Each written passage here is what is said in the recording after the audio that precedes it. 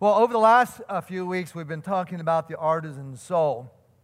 And a part of this, we've been trying to display different acts of worship through art.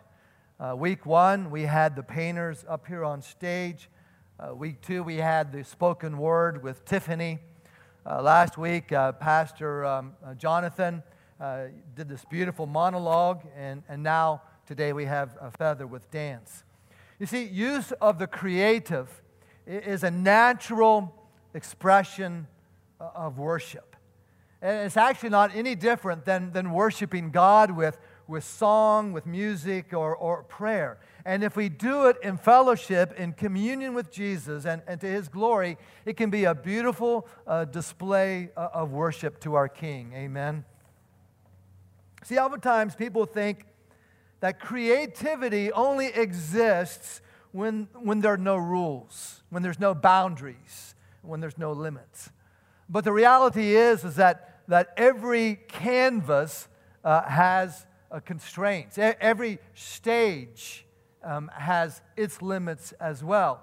In fact, our creativity is dependent upon those boundaries. For example, we see in God's creation, we see beauty in God's creation because it is doing what God designed it to do. And one of the things that creation does is to proclaim the wonder and the glory of God. Several weeks ago, Melinda and I were with some friends, and it was a beautiful summer night. And we were with some beautiful friends, and of all things, we were playing cards. And we watched the full moon come up in the eastern horizon, and I was suddenly overwhelmed with the presence of God. The presence of God playing cards with friends. But that happens. And maybe that's happened to you. It did to the psalmist. Listen, Psalm 103 says this, "Praise the Lord, you His angels, you mighty ones who do His bidding, who obey His word. Praise the Lord, all His heavenly host, you His servants who do His will. Praise the Lord, all His works, everywhere in His dominion. Praise the Lord, my soul." You see that the psalmist observes creation and how all of it is doing what it was designed by its creator to do, and he breaks out in praise and thanksgiving. And perhaps nowhere do we see this more clearly than in the book of Revelation. When John received from God this vision, he was in a prison camp on the island of Patmos. Patmos was a place where the Roman Empire sent its political prisoners. And life was hard for the church. The church was being actively persecuted. And a lot of them were seeing relatives and friends put in jail, and some worse. And so John is trying to encourage his readers. You see, Revelation is not so much a mystery book about the end times as it is a call to persevere in the face of difficulties and challenges. Now, John does this in a strange way. He does it in an unfamiliar type of literature, at least unfamiliar to us moderns, called apocalyptic literature. And the word comes from the Greek, and it literally means an unveiling, a revelation. It's highly symbolic, and it has lots of visions of strange animals and numbers, so it can be very confusing for us. But we see it in other examples of literature, for example, Daniel, Zechariah, and Ezekiel. But then we get to chapters 4 and 5, and John gets this glimpse into heaven. In fact, he gets a glimpse into the very throne room of God. And here's what he sees. This is a fairly long passage, so hang in there. "And after this I looked, and there before me was a door standing open in heaven. And the voice I'd heard first speaking to me, like a trumpet, said, 'Come up here, and I will show you what must take place after this.' And at once I was in the Spirit, and there before me was a throne in heaven with someone sitting on it. And the one who sat there had the appearance of jasper and ruby. And a rainbow that shone like an emerald encircled the throne. And surrounding the throne were 24 other thrones, and seated on them were 24 elders. And they were dressed in white and had crowns of gold on their heads. And from the throne came flashes of lightning, rumblings, and peals of thunder. And in front of the throne 7 lamps were blazing. These are the 7 spirits of God. Also in front of the throne there was what looked like a sea of glass, clear as crystal. And in the center, around the throne, were 4 living creatures. And they were covered with eyes in front and in back. The first living creature was like a lion. The second one was like an ox. The third had a face like a man. The fourth was like a flying eagle. And each of the 4 living creatures had 6 wings and was covered with eyes all around, even under its wings. And day and night they never stopped saying, "Holy, holy, holy is the Lord God Almighty, who was and is to come." And whenever the living creatures give glory, honor, and thanks to Him who sits on the throne and who lives forever and ever, the 24 elders fall down before Him who sits on the throne, and they worship Him who lives forever and ever. And they lay their crowns before the throne and say, "You are worthy, our Lord and God, to receive glory and honor and power. For you created all things, and by your will they were created and have their being." Now think what that must have meant to the early church. They get this credible opportunity to get a glimpse into heaven. And what do they see? They see worship. They see heavenly worship taking place. And what is the center of this heavenly worship? It is the throne. And who is seated on the throne? It's God. God is at the center of this heavenly worship. And so through the eyes of John, you and I, we get this glimpse of what is to be our true and ultimate reality one day. That is to be living in God's kingdom, worshiping Him in all of God's beauty and splendor. I mean, think what this must have meant. God on His throne, His majesty, His glory, His power, His lordship. It would have told the church in a very powerful way that the Romans are not in control of the universe, but that God is in control. It's not the emperor, it's not their unfortunate circumstances, it's not their suffering, but God alone is in control of the universe. And that's the reason you and I worship. It reminds us of this truth that God is on the throne of our lives. Now, what's also I find amazing is that this praise is to be this spontaneous overflow of enjoyment. And listen to Psalm 96. It says, "Let the heavens rejoice, let the earth be glad, let the sea resound and all that is in it, let the fields be jubilant and everything in them, let all the trees of the forest sing for joy. Let all creation rejoice before the Lord, for He comes to judge the earth." What's the word we keep hearing over and over again? It's joy. Now, this is shocking. God delights in our worship. And I can't imagine why He does. I mean, God who enjoys the fellowship of the Trinity, God who enjoys the myriad of angels and archangels, God of the universe enjoys our worship.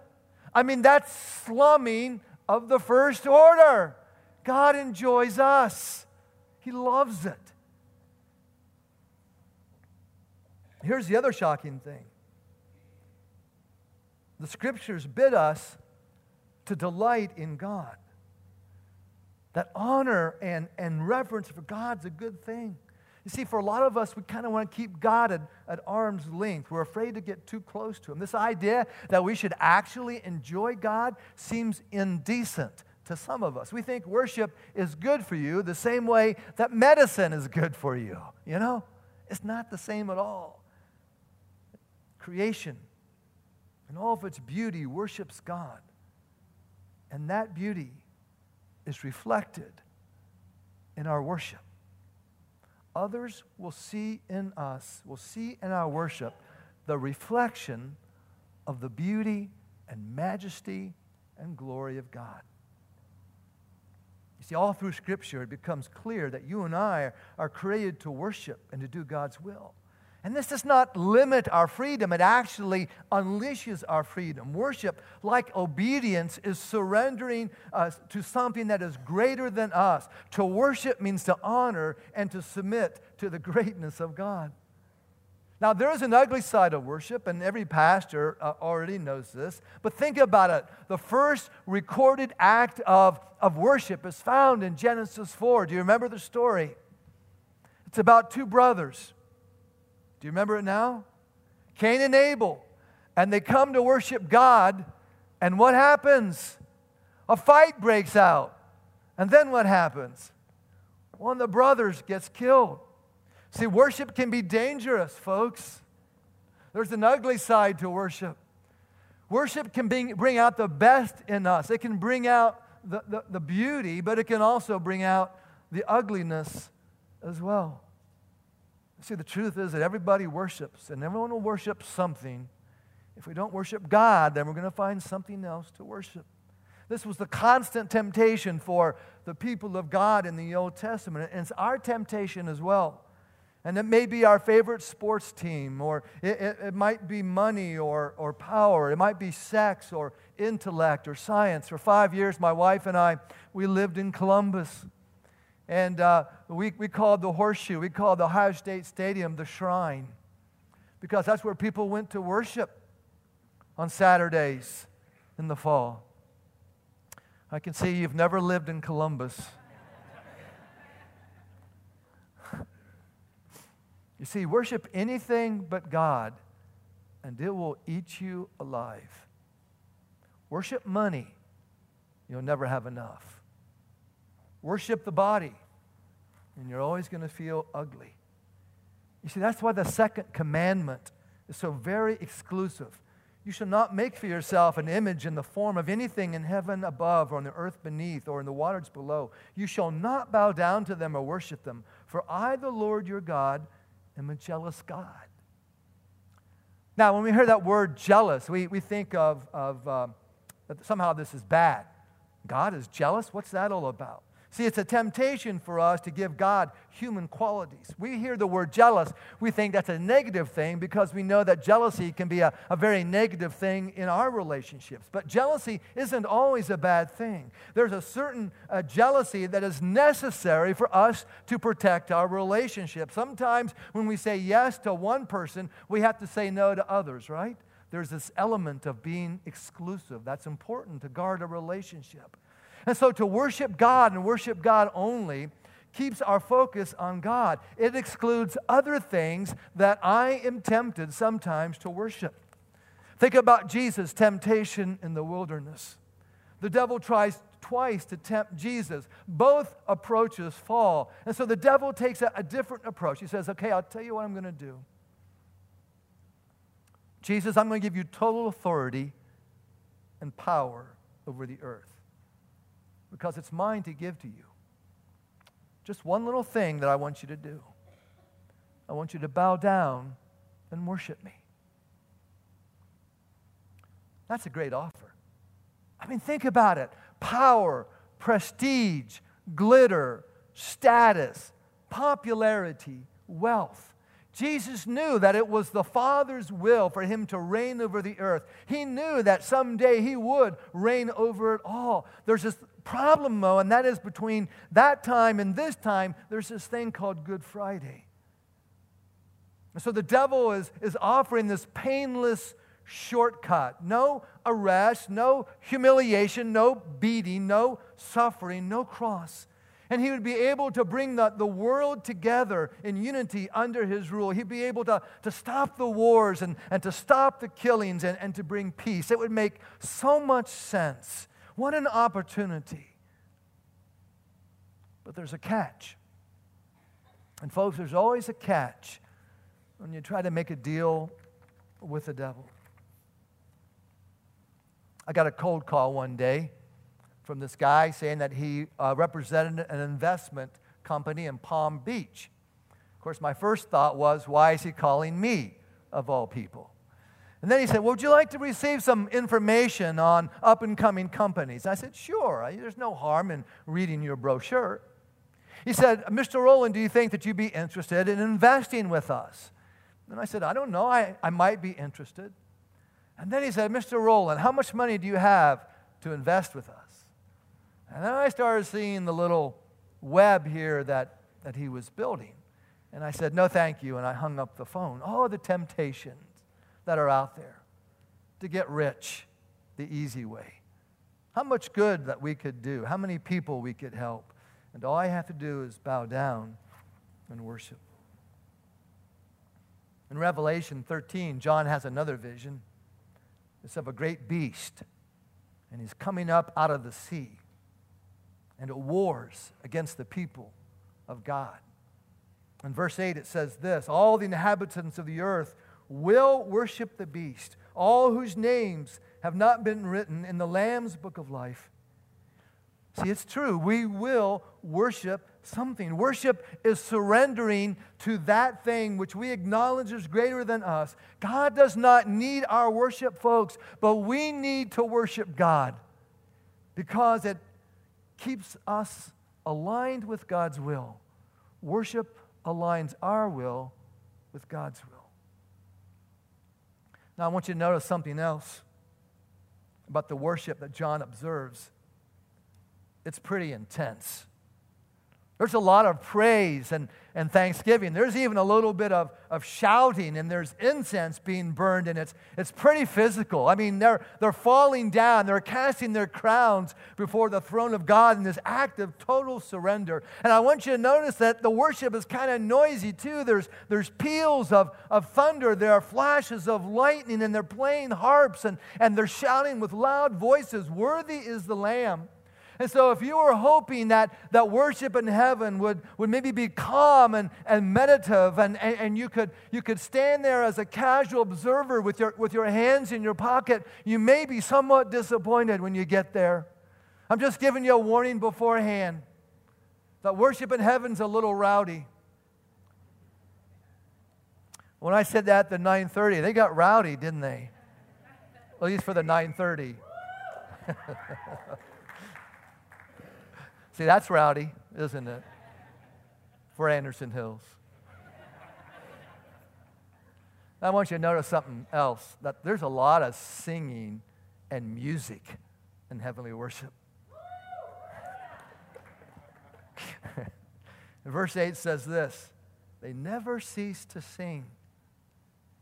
And so when we sing, when our band sings, we are reflecting heavenly worship. We are imitating what they are doing in heaven right now. So I want to end up with this question. Who do we worship? And John answers that question for us. John sees a mighty angel holding a scroll with 7 seals. But no one is worthy to open the scroll. And so he begins to weep uncontrollably. And then one of the elders comforts him with these words. He says, don't cry, don't weep. The Lion of the tribe of Judah, the Root of David, has triumphed. And he is able to open the scroll and its 7 seals. And suddenly this Lamb appears as if it had been slain and takes the scroll and opens the seal. And when he does that, all heaven breaks out in worship. Verse 11, and then I looked and heard the voice of many angels numbering thousands upon thousands and 10,000 times 10,000. Folks, that's a lot. And they encircled the throne and the living creatures and the elders, and in a loud voice they were saying, worthy is the Lamb who was slain to receive power and wealth and wisdom and strength and honor and glory and praise. Guess what? Worship is not about us. It's about Jesus. And He alone is worthy of our worship. One of my favorite authors, Eugene Peterson, says this. He says, worship is the strategy by which we interrupt our preoccupation with self to attend to the presence of God. I mean, think about it. How often do we approach God in worship saying, here we are, Lord. Now, what are we going to experience? You see, oftentimes our worship is not meant for God at all. It's really meant for us. Now, that's not completely wrong. There's a sense in which worship is for us. But our problem is that our self-concern oftentimes degenerates into self-absorption. I don't know about you, but I can become very narcissistic in worship. Too often, I calculate the value of worship in terms of what it meant for me. And we can either evaluate its worth on the basis of personal gain or on pragmatism. If I got something good out of it, I say, man, worship was good today. And if I don't get anything out of it, then I say, man, worship was bad today. You see, such a perspective is entirely self-centered. It leaves God and it leaves the rest of the congregation out of the picture. And so maybe worship is not about getting something from Jesus. Maybe worship is about me offering something to Him. What if the true value of worship cannot be calculated in terms of what I take away with me as I walk out the door this morning? What if its real value is measured in what I leave at the feet of the throne of God? Now, I'm not suggesting that feelings are not important. They are. But at its heart, worship is the engagement of all of us, our body and our mind and our spirit. But it's not about us. It's not about our likes. It's not about our dislikes. It's not about our preferences. It's not about our comfort. It's not about what I can get out of God. Look again at verse 24. It says, the elders fell down and cast their crowns before God.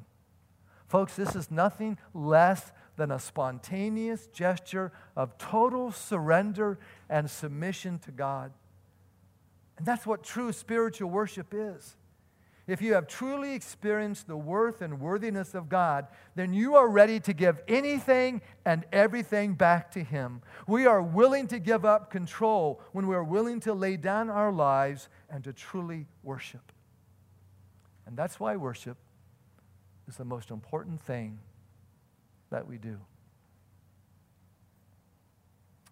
So what if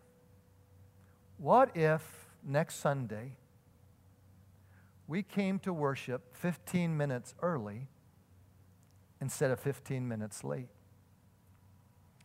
And what if we came in the doors and we checked our kids in and we got our cup of coffee and we greeted our friends, and then we met some new friends. And then we came and we found our seat and we sat down, we greeted those around us. And then we bowed our heads and we prayed. God, open my heart to you today. Speak a fresh word to me. Give me my marching orders for the week. And then what if we begin to pray for our neighbors around us? And what if we begin to pray for the band up front and for those who are leading worship? What if we got really honest with God and began to confess our sins from the past week and to ask for forgiveness? How might our worship change? And how might we change? Let's pray.